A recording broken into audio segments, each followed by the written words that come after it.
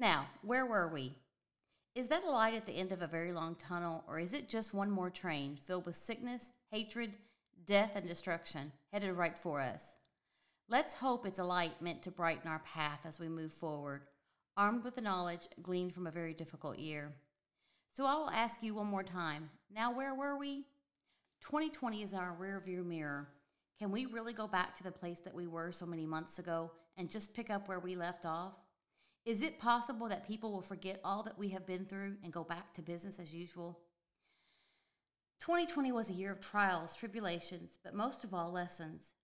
If we somehow decide to just go back to where we left off before these events occurred, won't we lose the most precious gift that 2020 gave to us?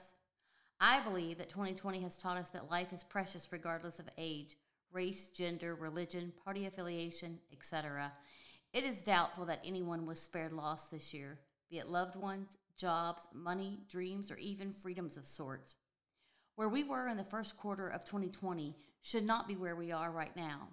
If we learned nothing from all of this, we are doomed to repeat at least some of it. We must have faith and hope in God and each other, for that matter, so that no matter what comes our way, we're going to be okay. We must, above all else, have love for each other and choose life for all. We must open our hearts, minds, and our eyes, never to be closed again. We must talk about what has happened and work together to make sure that all are treated fairly and that we respect others' opinions even when we disagree. We must value the moment no matter what that moment holds. We must embrace and respect our differences even as we search for what we have in common. We should travel in the shoes of those we do not understand, even if it's just for a few steps. We must live every moment as if the next moment may never arrive. We have to share our gifts with the world without denouncing or belittling the gifts of others. Being different should be celebrated. There is no need to call out others on their bad behavior if we choose to hang on to our own. 2020 was taught to us the many lessons that we needed to learn, even though we are still dealing with some of the aftermath. So I believe that no matter what happened in 2020, it is important to remember that we are right here, right now.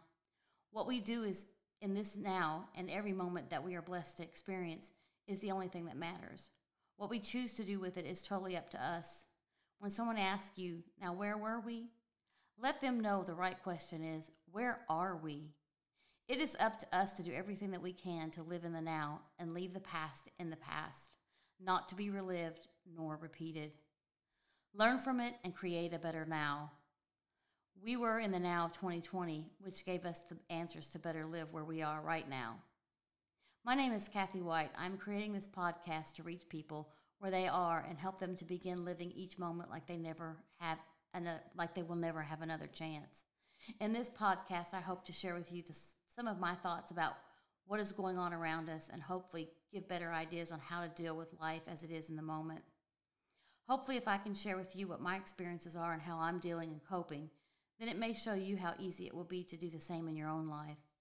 I plan to do some interviews with regular people that have had positive influences in this world and have made it a better place. My first interview is not going to be exactly as I hoped it would be, but I'm going to try my best to do what I can. I apologize up front if I have any colorful language. I will try to keep it as PG-13 as possible.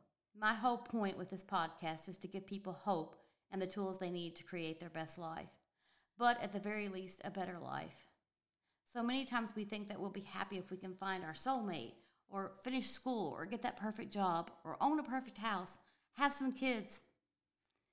And sometimes we just look for whatever future thing might bring us that joy. What if while you're so busy looking for all those things, you miss what is right in front of you? What if something better is right there, but there are too busy looking for something else? What if none of these things occur? Someday you just might find yourself at 70 without finding any of these things. What then? Is that a life without happiness because you were so busy looking for something so specific to bring you joy that you lost all of the potential joyful moments that you were in? Have you lived a life that is filled with anticipation that just around the corner happiness will be found? Is that all you want? Just hope? And that the next thing will be what you are looking for to make you happy? I believe that we must embrace each moment. we are in and find and embrace the happiness that is there. Even if you find yourself at 70 without having all those things you defined, I hope to teach you how to find them in the now.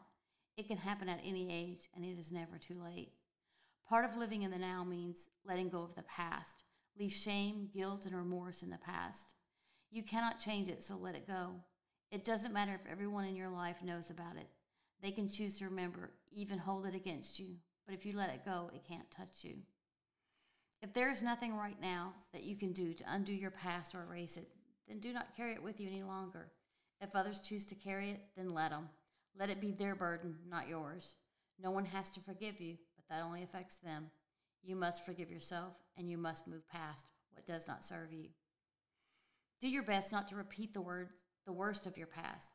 If you make mistakes, get up from them with the firm resolve not to make them again. Do not carry the past with you, for it shall only weigh you down. Do not worry about the future, for it just might not come. Neither the past nor the future can touch you if you learn to get the very best from now. It is my hope that in this podcast, a person can learn how to make their mark on this world and become the very best version of themselves just by living in the moment. I think if we can always remember this Hunter S. Thompson quote, we'll live a better life. Life should not be a journey to the grave with the intention of arriving safely in a pretty and well-preserved body, but rather to skid in broadside in a cloud of smoke, thoroughly used up, totally worn out, and loudly proclaiming, wow, what a ride.